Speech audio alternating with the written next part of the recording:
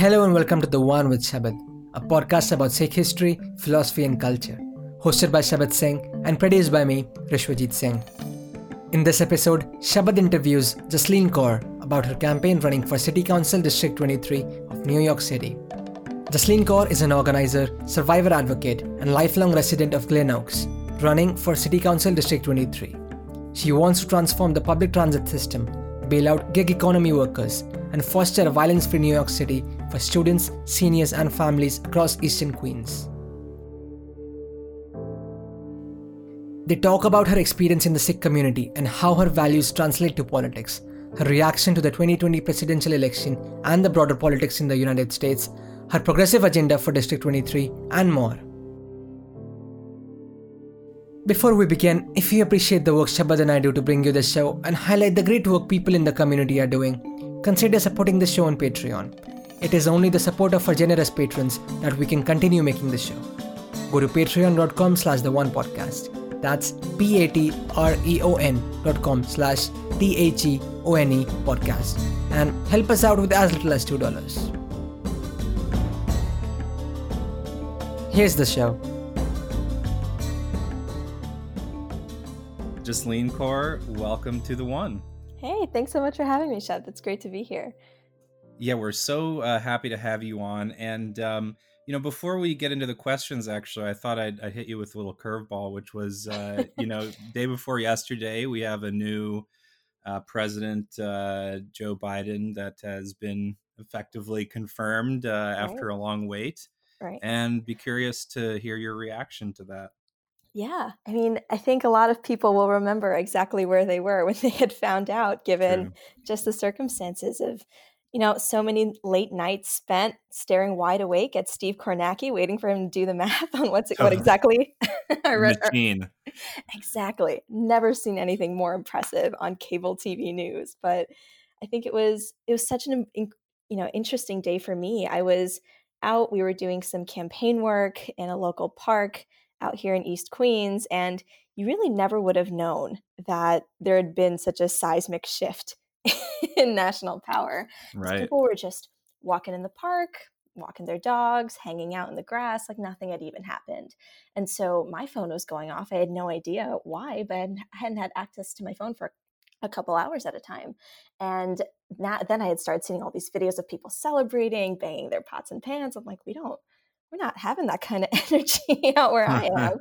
So it caught me off guard. I really had no idea what had happened until maybe 2 hours after the fact. So I was a little bit late to the party, literally and figuratively. Mm-hmm. But, I think that it's been really interesting to see people saying that they're not celebrating Joe Biden's win, they're celebrating Trump's ousting from power. And I think, especially in New York, I think what was really interesting was that this was an important time to allow people a moment to celebrate. It was a moment of respite and for people to just feel like there was at least a little bit of a weight left off their shoulders.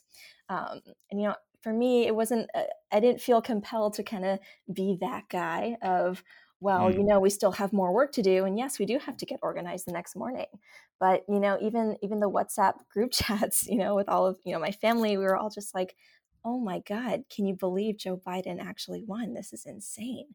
And so I think it means a lot to, even our immigrant communities out here that even if it's a symbolic shift in power, it's something that really transformed the nature of what the future of U.S. politics can look like. And I think I'm glad to see that Joe Biden and Kamala Harris will be the ones that we choose to fight for the next 4 years, right? It's a better adversary for sure. But, it's... I'm glad that the count is over. I know New York won't be beginning our absentee ballot count until maybe tomorrow.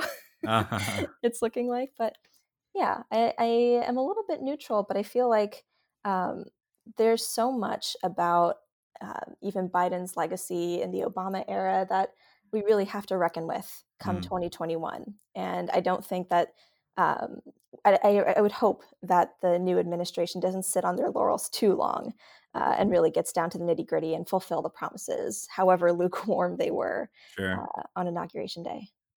Certainly. Yeah. And let's not get totally sidetracked on that, because we want to talk about you and your campaign. Yeah. So why don't you tell us a bit about yourself and your history, and what led you to this moment of running for Queen City Council? Yeah. I mean, I hope people are really ready. I mean, I know people are like, well, what do you mean there's another election in 2021? But it's these down ballot races that mean so much to a lot of local communities, and where a lot of the really heavy duty change is going to happen. So I am running for city council out here in District 23 in East Queens. I was born and raised in a very little known town called Glen Oaks, that I'm hoping to put on the map, right? I'm hoping that this will be a new hub for organizing, that this will be something, a place that really people want to look at. And so, I was raised here my entire life. My parents moved out to the United States and really settled in here in the earlier 90s. And, my dad started out, I always tell this story, but he started out working in like shipping and like in docks, where he was loading up cargo for a traveling like global circus, which Wow. is always it's always just so bizarre and also That had to have fascinating been to a me. really interesting dock job. I mean, I feel like you're loading and unloading interesting things for the circus. Every single day, like he has the most incredible stories about that one. He's like, "Oh, I've been to Russia, I had been to South Korea, I'd been to Italy." I'm like, "Well, yeah." Then he landed in California, of all places, right? He'd started out. He was on an immigration visa, and he was working in kind of like agriculture and farming for some time before he came out to New York. And for him, he was working a lot of odd jobs, like in auto repair, at gas stations, before he kind of bought into the promise, so to speak, of the taxi medallion. And we have a really huge population of taxi drivers within our district and within New York City at large. I mean, these are the people who really keep our city moving.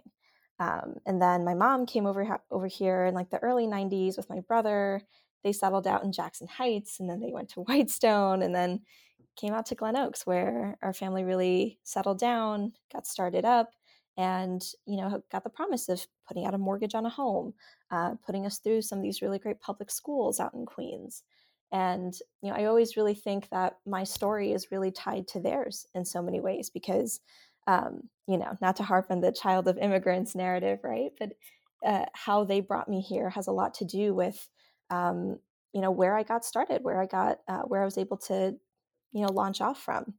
And growing up, I felt I was really lucky to be nurtured by a really large South Asian community here. Many people don't know that this part of Queens is also, um, sorry about that, No is worries. also like one of the second largest like Sikh Punjabi communities in New York City, just outside of Richmond Hill. Like it's Punjabi, like Little Mm, Punjab #2 gotcha, out gotcha. here. Yeah, so I always grew up like the gurdwaras are just like 5 minutes away. There's always, good food out in the neighborhood, and people who look like me, and people in school who look Mm, like me too. And so I felt really lucky being kind of nurtured by a community that had very similar immigrant stories to my parents. And that I think really does a lot for how children grow up, perceive themselves, and mm, understand identity too. But for me, I think what that really, how the way that that really spoke to me was that, there's that promise of you settle out somewhere in suburbia, you put your kids through a great school, it's a really quiet neighborhood, and you're able to prosper. But a lot of that wasn't really actualized for mm, families like mine, mm, right? And um, it's interesting the way people buy into the promise of, say, the American dream, that like you can work your way up to the kind of old school meritocratic adages, right? That you work hard and mm, you can make your family super successful. But so much of that was um, compromised by, say, the 2008 housing market crash. mm, And then in 2014 with the taxi medallion market crash. And mm, that was just so pivotal to us, because overnight almost, like hundreds of thousands of families were plummeted into almost $1 million worth of debt. wow. And a lot of that had to do with private market dealings between these, private medallion and loan sharks, right? People who were dealing with a lot of the debt that people had taken on, because the taxi medallion itself was valued at millions of dollars, right? It was, this was an investment that hedged on a really high return on profit. And so many immigrant families bought into this, saying like, yes, of course we want to purchase a medallion, and then we can, put food on the table, pay our bills, and buy a home like my parents did.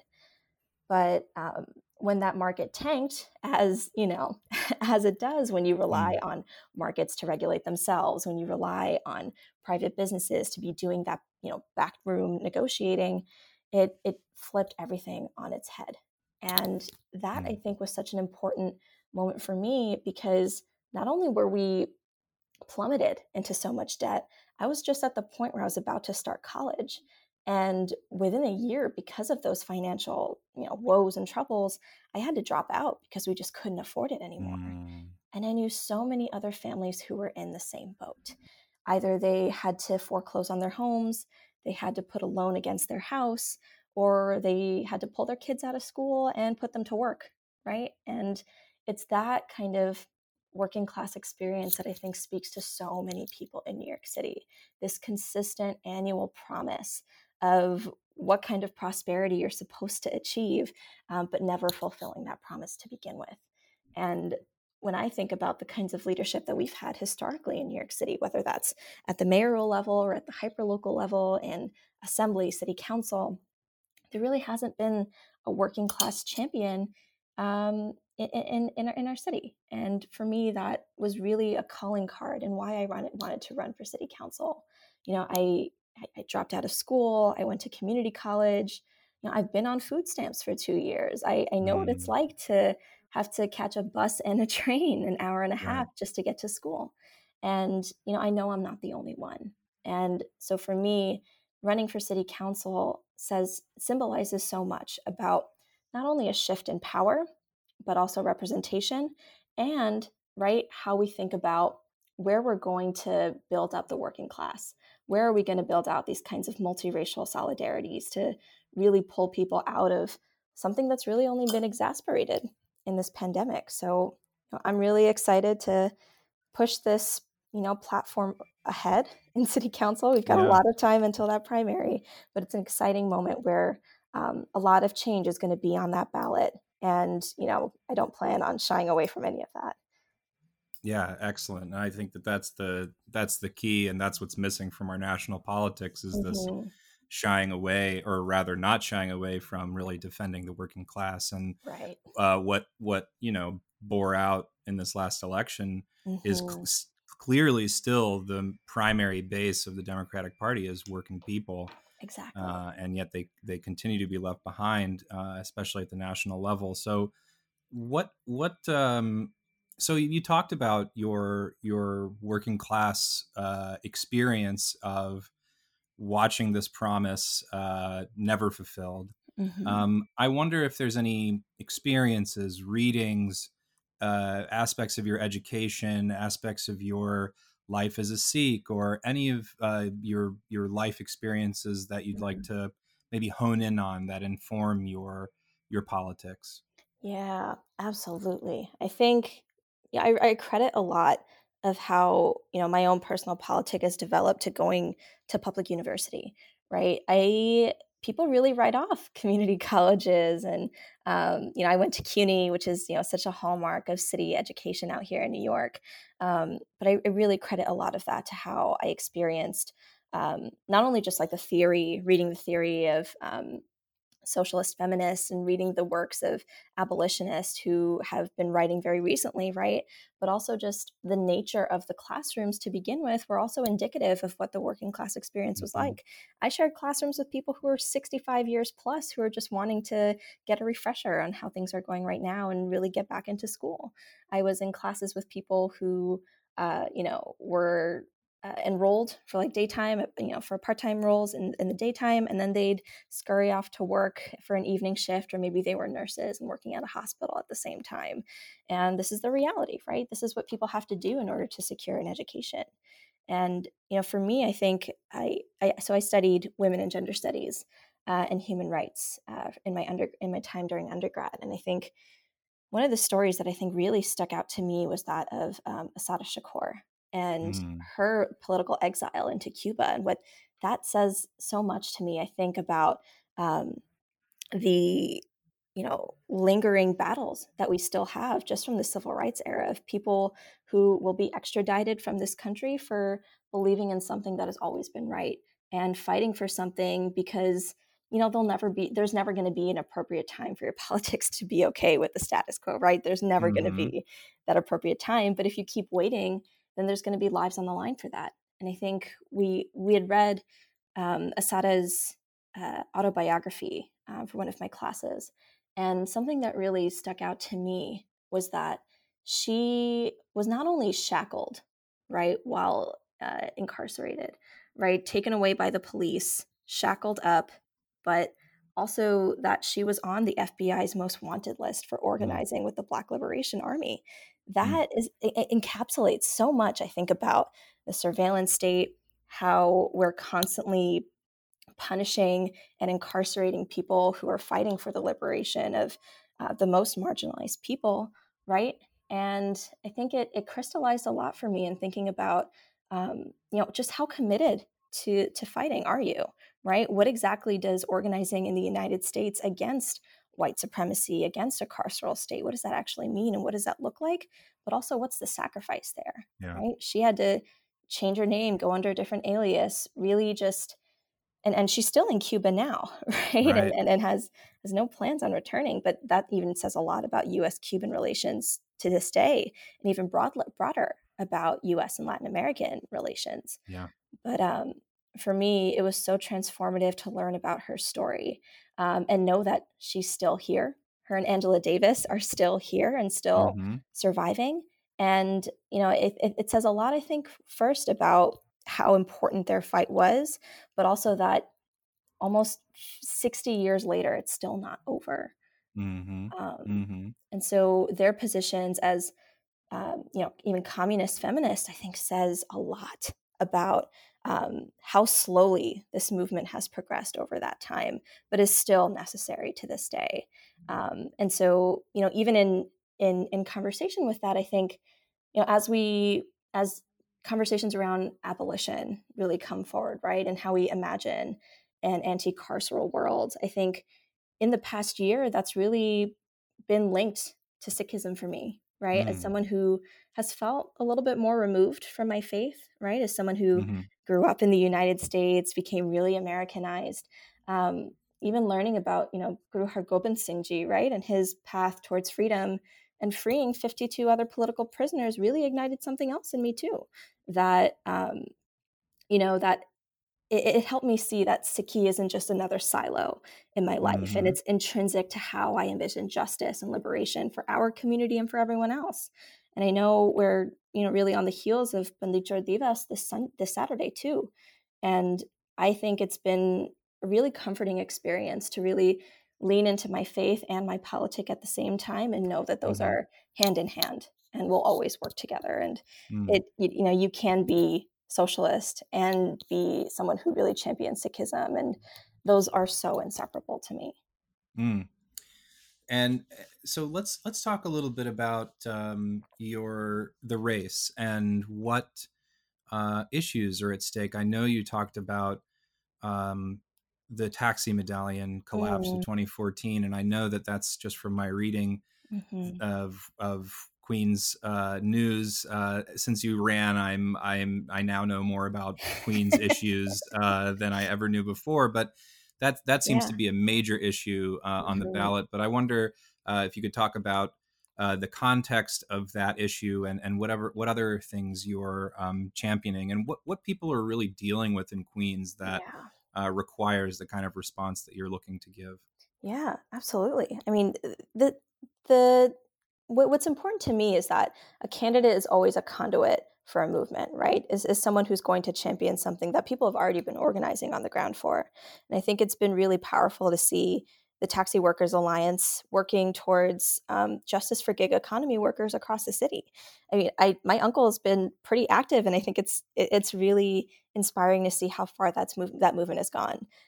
They do a number of protests. They occupy the bridges across New York City.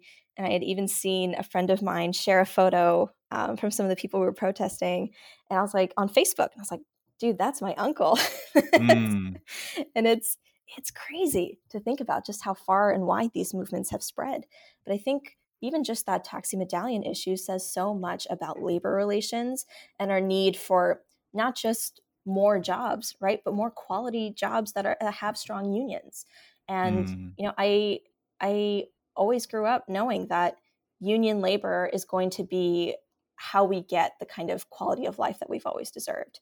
Mm-hmm. So my mom, she works at a grocery store, and she's working under a union. And while of course not all unions are created equally, just that alone has provided so many important protections that she would be just thrown under the bus if she hadn't had that. Mm-hmm.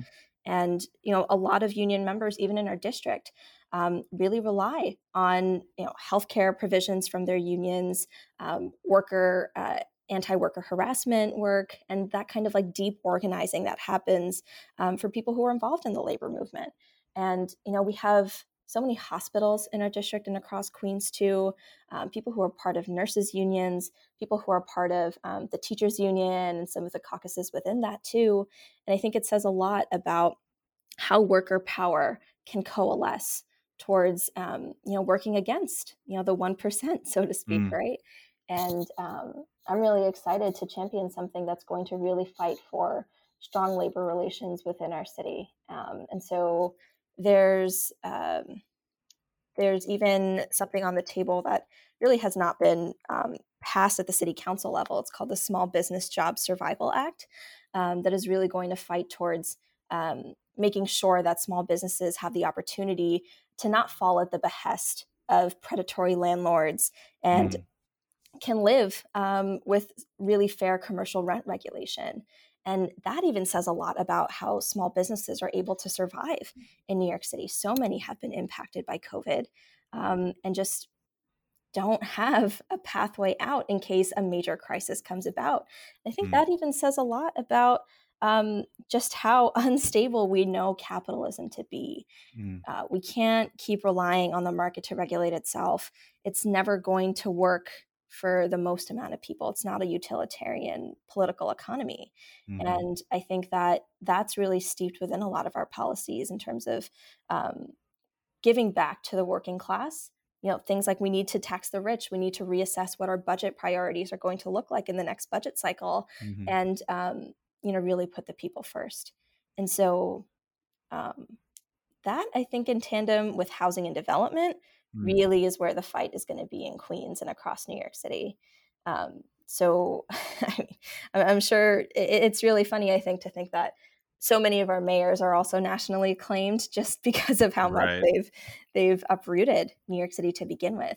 And there are so many people in my district and in Queens at large who are being priced out of their homes because they either aren't in rent stabilized apartments, they can't keep paying off the mortgage on their homes, or they lack the kind of senior living arrangements that many senior citizens don't have somewhere that they can um, live with dignity. And I think that's a really important part of what our platform is going to be, that every single person deserves dignity, respect, and safety in the entire course of their life. So that fight is going to look like working against luxury developers and private Mm-hmm. equity who keep buying up property instead of investing in social housing, are Mm. creating privately owned public spaces, which itself is such an anomaly Yeah. that that's even a thing, right? Yeah. But these are some of the biggest battles that are really going to change the shape of New York City politics in 2021.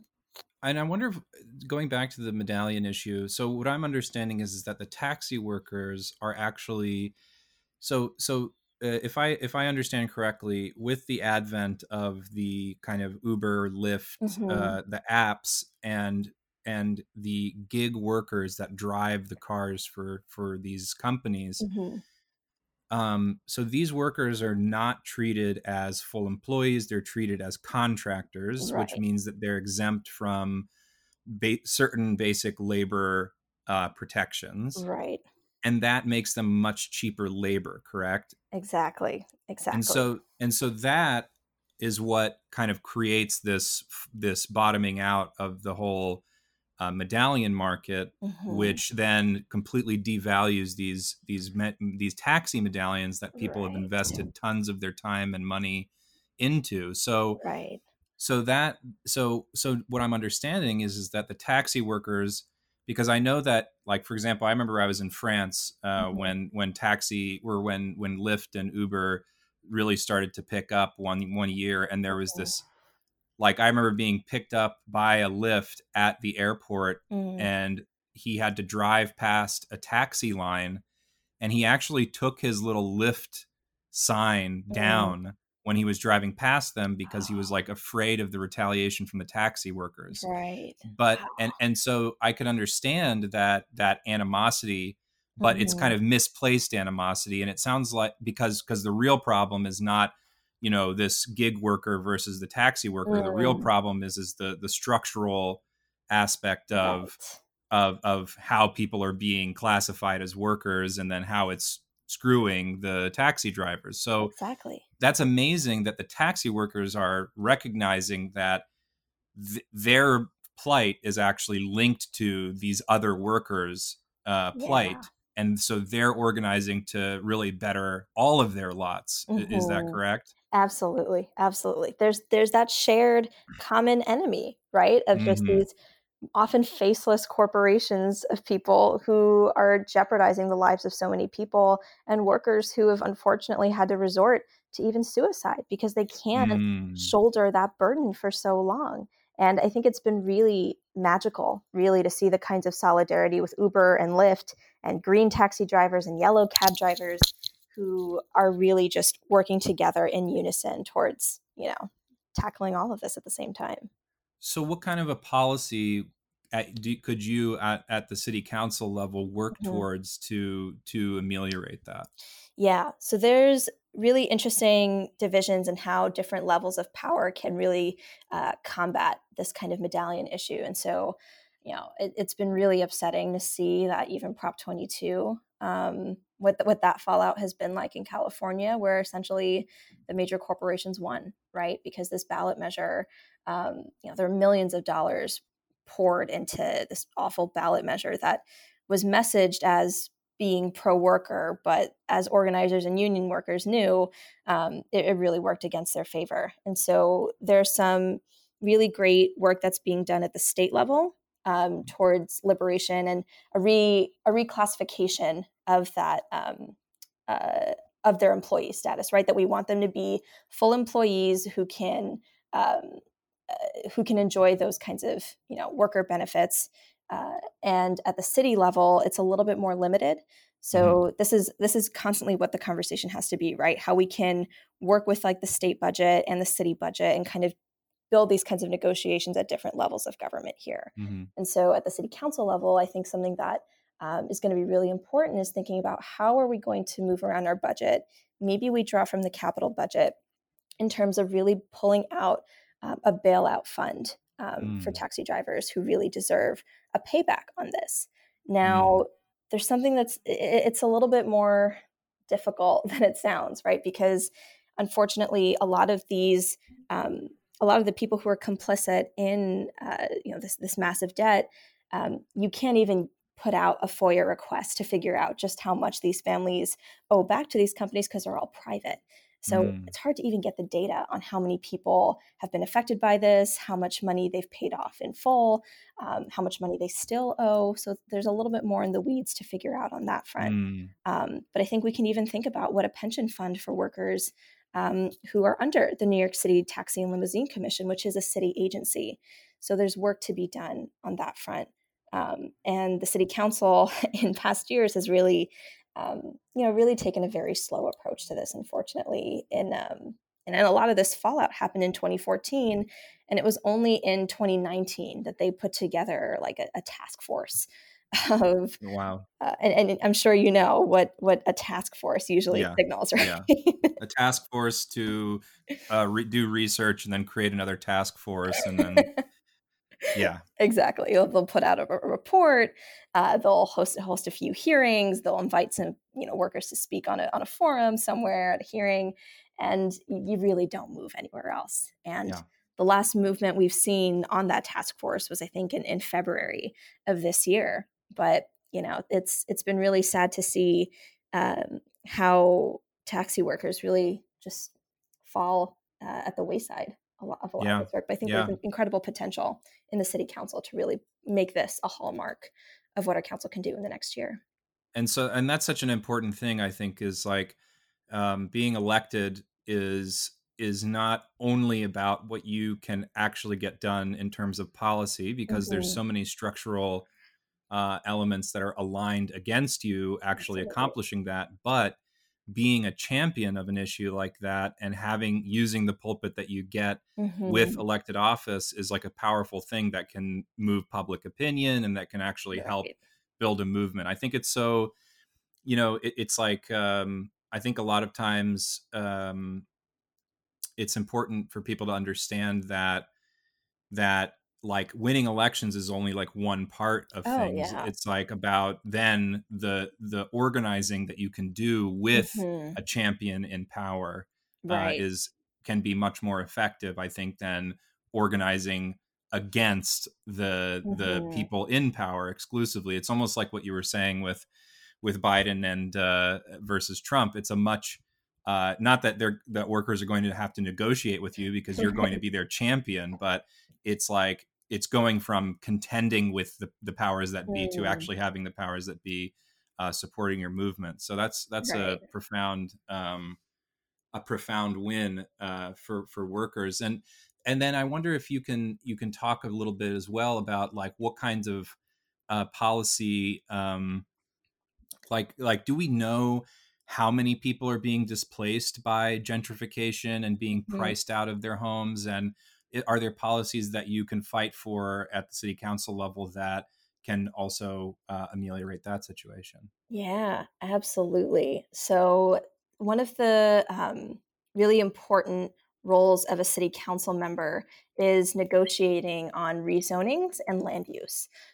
So, our land use procedure is called ULURP. It's the Uniform Land Use Review Procedure, and it's quite infamous in New York City, unfortunately, Mm, because it's known to be incredibly bureaucratic.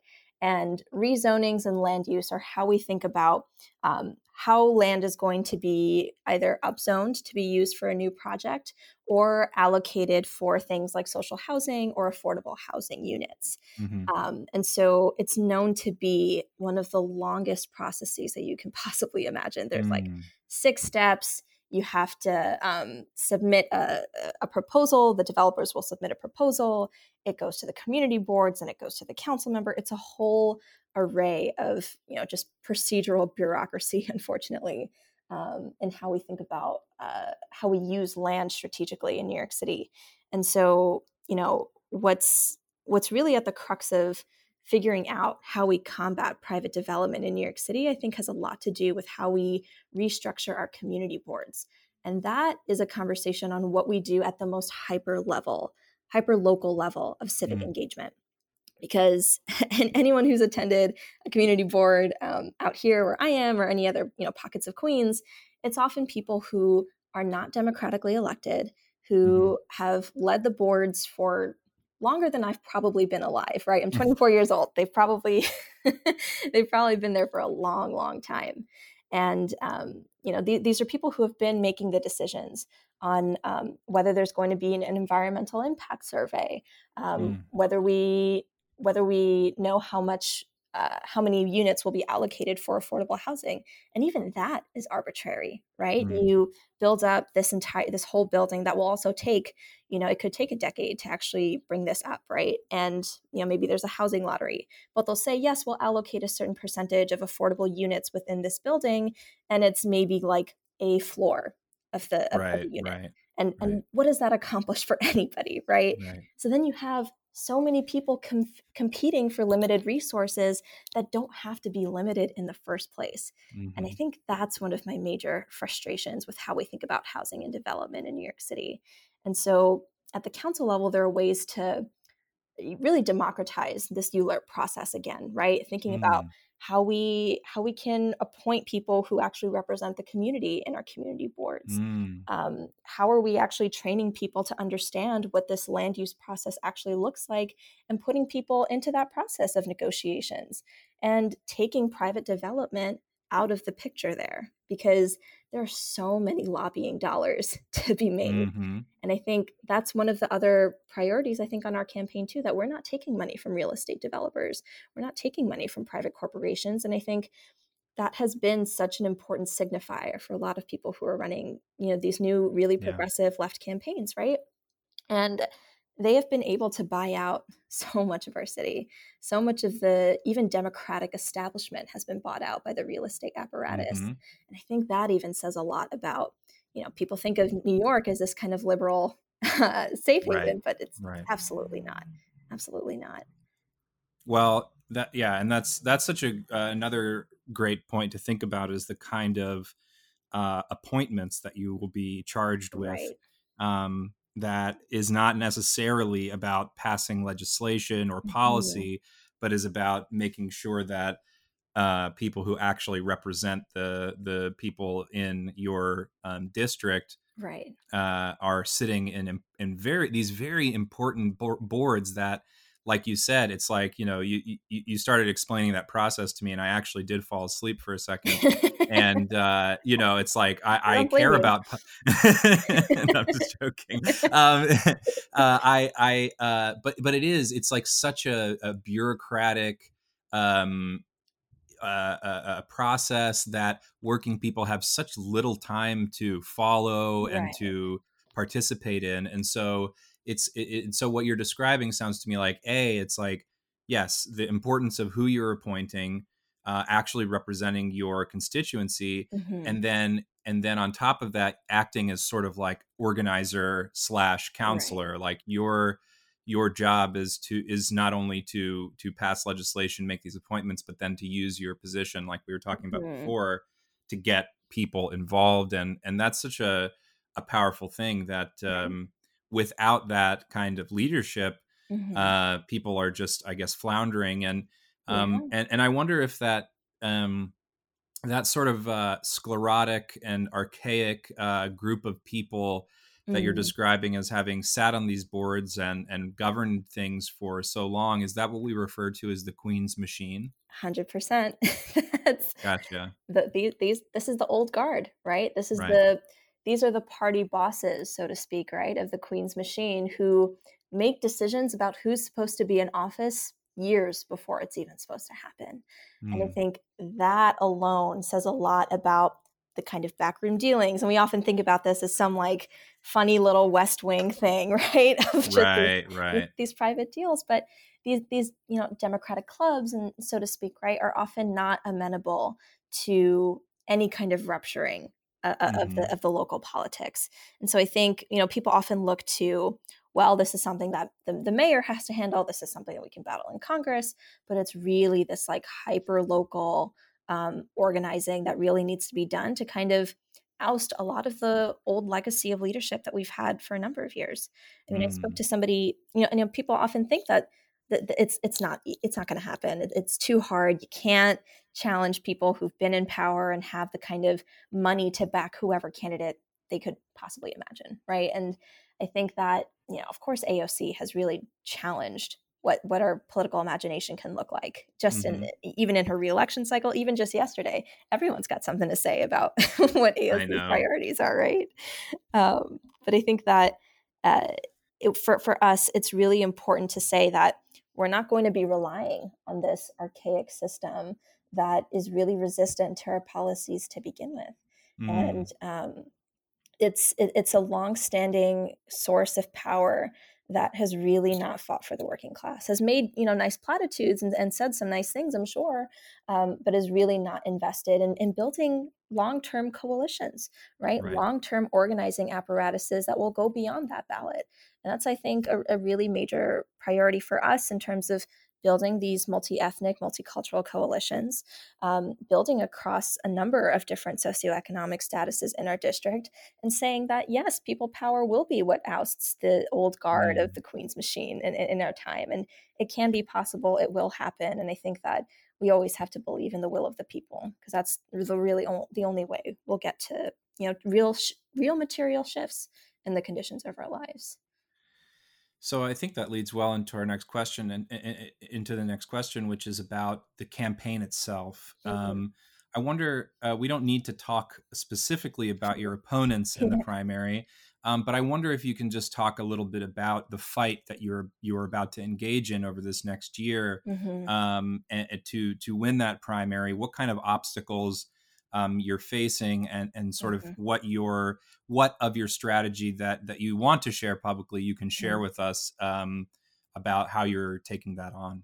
Yeah, absolutely. I think there are a number of challenges, even just being in this pandemic, where the traditional notions of voter contact we can't really do, right? Everyone loves door knocking. That's, one of the things I really miss from working on our local campaigns out here, right? Is that you can't really meet people one on one in the same kind of way that you used to be able to. But there are incredible lessons to be learned in just this 2020 primary cycle and general cycle of just how important digital engagement is going to be, to reaching the people that we really need to reach. And, our team is also fully remote. We're not working out of a campaign office. We're all just on our laptops over Zoom, and we meet in person when we can. So it's scrappy, it's grassroots, and we're building out a movement from the ground up. And I think that says a lot about how we plan to see this campaign grow, right? Once we clinch that primary, move to November 2, that's the goal at the end of the day, right? Um, but digital is going to be something that we really need to focus heavily on. And I think, even that, most recent article from AOC even says a lot about, how important that strategy is going to be, and really the where we can really beat people at their game, right? A little bit, so to Mm, speak, right? Because as a very young campaign, as one that's very scrappy, one that is really strategic on things like social media, it's going to be really important to use that to our advantage, and think critically about how we do voter contact in a way that's still meaningful, right? Still meeting people where they're at, but does so creatively, and mindfully with the resources that we have at our disposal. And it's going to be challenging, right? I think because it's often the Queen's machine that's able to fund, a lot of these kinds of projects and a lot of voter right. contact, and we don't have that at our disposal. Hmm. And I don't think of that as an impediment. I think of just that as just continuing to build our legitimacy. And I think even the word itself, viability, legitimacy, are often weaponized against a lot of young leftists to say that, Yeah. you can't, you don't have buy-in, you don't have name ID out here, all these, usual things people use to pressure you down and pressure you out of actually taking this race on seriously. So for me, I think it's going to be really important that we stay true to our values, right? We organize the way that we know how to. And that, I think, is something that's often missing from a lot of Hmm. campaigns, especially in my district. Like, people, I can't even remember the last time somebody had knocked on my door for a campaign out here. Mm, hmm. I'm more used to, and so are so many of my neighbors and friends out here in the district, are so used to just getting 3 or 4 mailers the week before the primary. Right, right, right. And you collect all of these cards, all these mailers, you don't really look at them, but that's the only contact I've ever really gotten from the political establishment, from a lot of people here. Maybe 1 or 2 reps I've actually seen in person, but you know that's the kind of seismic shift that we're hoping to have with this campaign, that we're actually out in our district, that we're actually meeting people out in the streets and talking to them about what matters to them, and meeting them where they're at. And that Hmm. is going to be so important to how we build out civic engagement in this district, how we make people feel like they're included and involved and wanting to be consulted on some of the most important Right. things that are going to be happening in our district. So it's going to be non-traditional. It's our battle is going to be uphill for sure, but I never see those as impediments. I see those as opportunities to really rethink how we do local politics in Queens. So does the digital strategy, I mean, does that include phone banking and text Mm, banking, stuff like that? And yeah. are you able to acquire lists and all of that kind of stuff? Yeah. So starting out early on, trying out our messaging on phone banking and text banking, getting volunteers to kind of doing this together on Zoom, which is not ideal, right? But this is the nature of the work. This is how we keep people safe. Then even things like running digital ads on social media, those have been Mm. really helpful for a lot of campaigns to really get their name out there in a non-traditional way. And of course, doing things like street canvassing, that's still very possible Mm-hmm, right now, mm-hmm. right? Where you set up your table, you kind of hand out your campaign literature and really have these kinds of one-on-one conversations in a safe way to still be able to meet people in person. And just a little bit more. I realize I should have asked you this at the top, but I wonder if you can just talk a little bit about like what's the size of your district, Yeah. and like how many people are in this district? Yeah. This is a huge city council district. We have Right. well over 100,000 people who are in the Mm, district. And voter turnout is also, very unfortunately low. right. In the past couple of cycles, only about 6 to 7,000 people have shown up to vote in the primary cycle out of 100,000 people.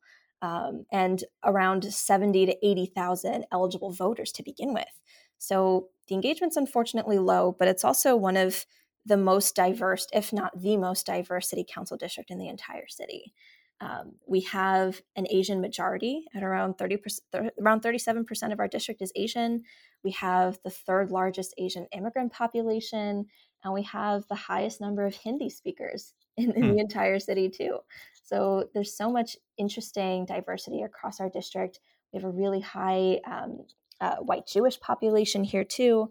So Mhm. there's a lot of really interesting ways that we can think about how we're kind of building out these coalitions across different groups of people, and also expanding the electorate too, right? How do we get more people to actually show up to the elections? Can we register more voters? Can we get more people to the polls? And really think about how we get this new crop of young folks who are about to be eligible to vote for the first time in 2021, and getting them out to the polls, getting their families out together, and really pushing that people power to the polls in particular.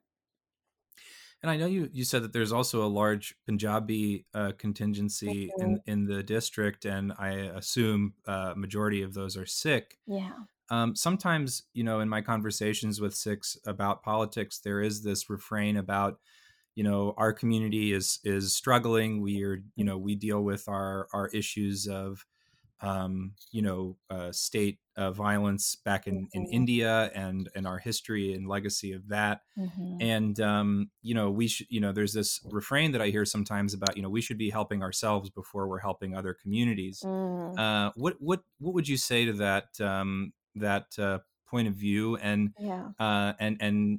what would you see for Sikhs Mhm, that are kind of looking at the current political landscape, and how they can organize to improve their own lot? mhm.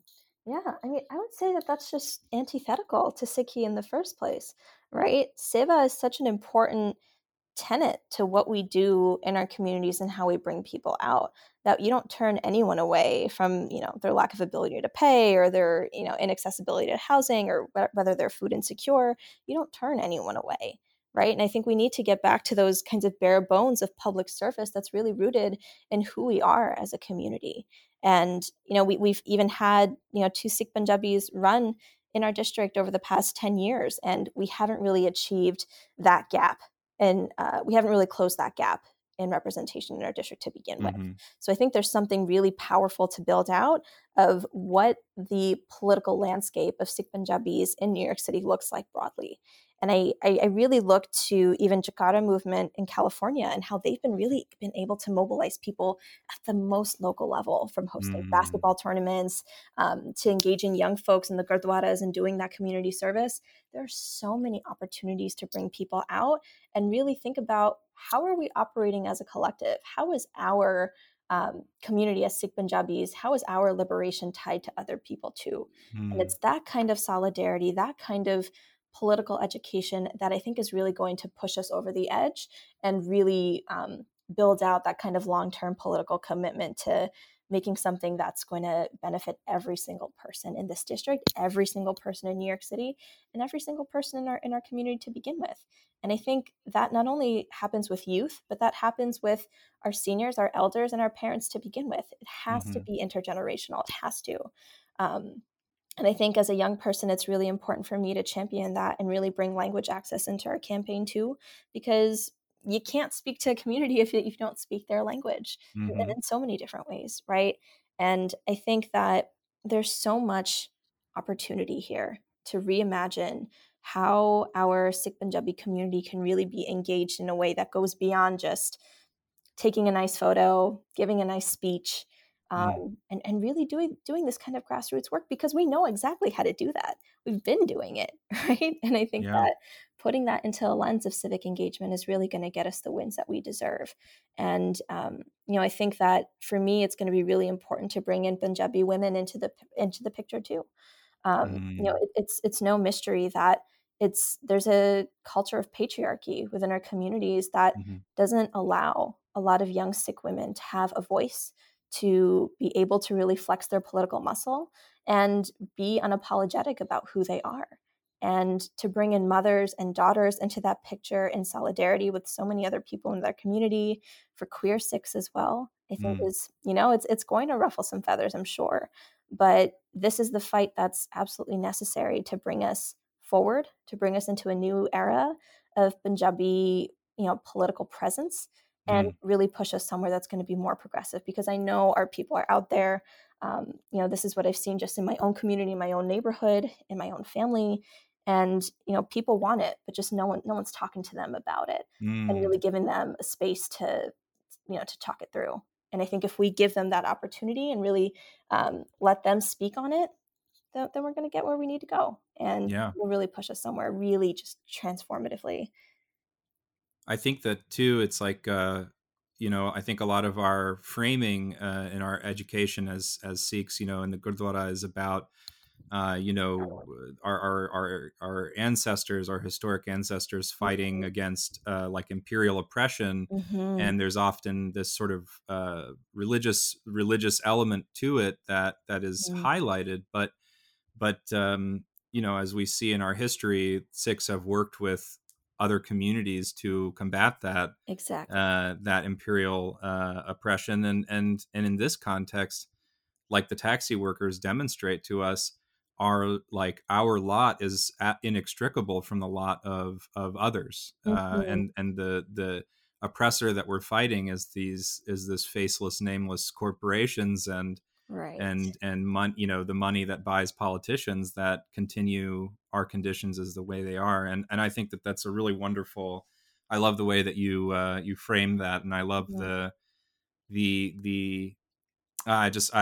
it gives me a lot of hope and inspiration to see you pushing for this and making this run, and bringing our community along, and giving it a platform where folks can learn how to organize and learn how to work in politics in a really meaningful way.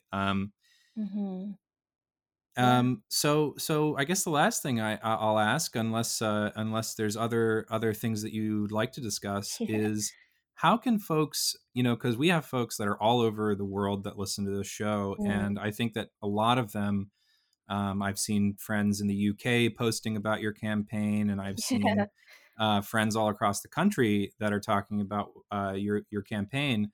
And since everything is digital now and remote, how can folks get involved? How can they help you? Can they volunteer for you? How can they donate for you? What can folks do for you, and where can they go to do that? Yeah, there are so many ways to help out now. I think that is really going to link up people from so many different parts, not even just in New York City, right? But broadly. And so for us, you can go to our website. You can go to jaslinkaur.nyc. That's JASLINKAUR.NYC. And you can read through our platform too at the beginning stages of some of our policy priorities to begin with, and really dig into, get to know me, get to know the district. And you can also sign up to volunteer. And there's so many tiers of that to begin with, right? You can sign up just to be on our mailing list and get updates on how things are going on the campaign. You can sign up to host a digital fundraiser for us. Usually what we do is people will host like house parties, or someone will host, and that's not exactly safe right now. Right. So we're open to having folks who can bring in their people who are interested in this campaign, to even host like a Zoom house party to get word out about the campaign. And you can even volunteer to join our team if you have a skill that you really want to contribute, if you're really good at digital ads, if you're really good at field, if you're really a communications person who's really good at press and media.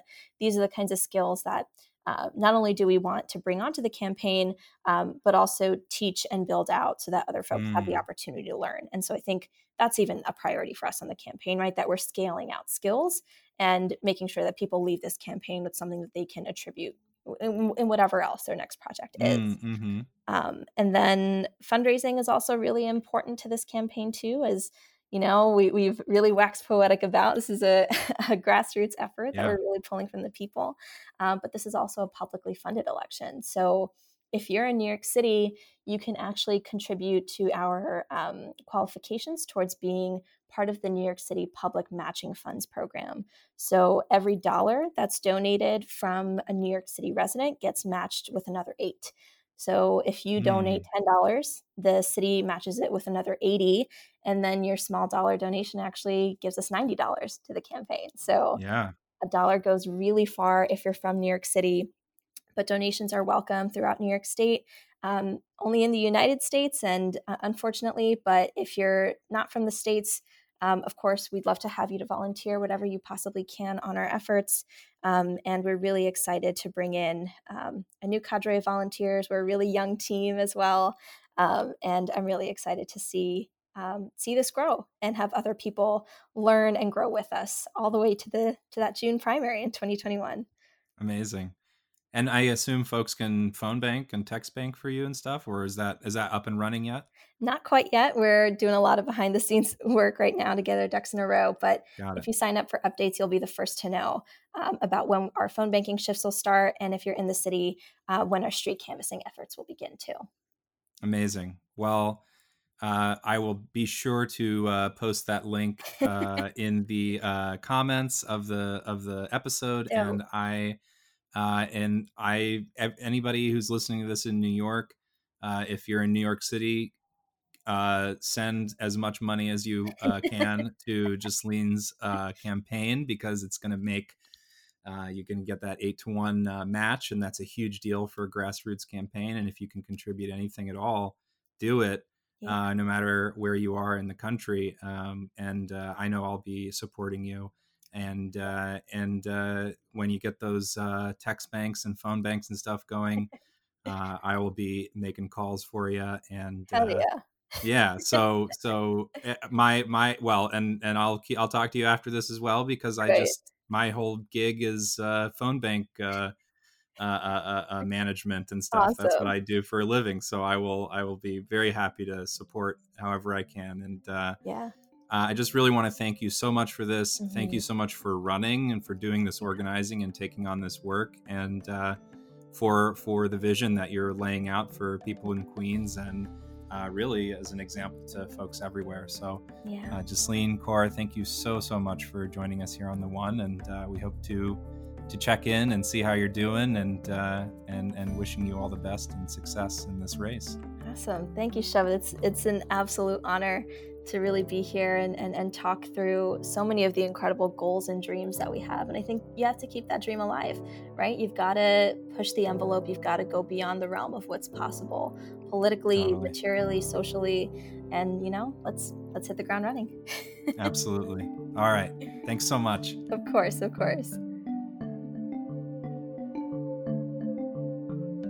That was Jaslin Kaur. You can find her on Twitter at Jaslin4Queens. You can find more information about her campaign, read her progressive agenda, and support her work by going to jaslinkaur.nyc. You can find links to all of these in the show notes. You can find more episodes of The One with Shabbat on your favorite podcast app, or by going to anchor.fm/The One Podcast. Thanks for listening. We'll be back next month.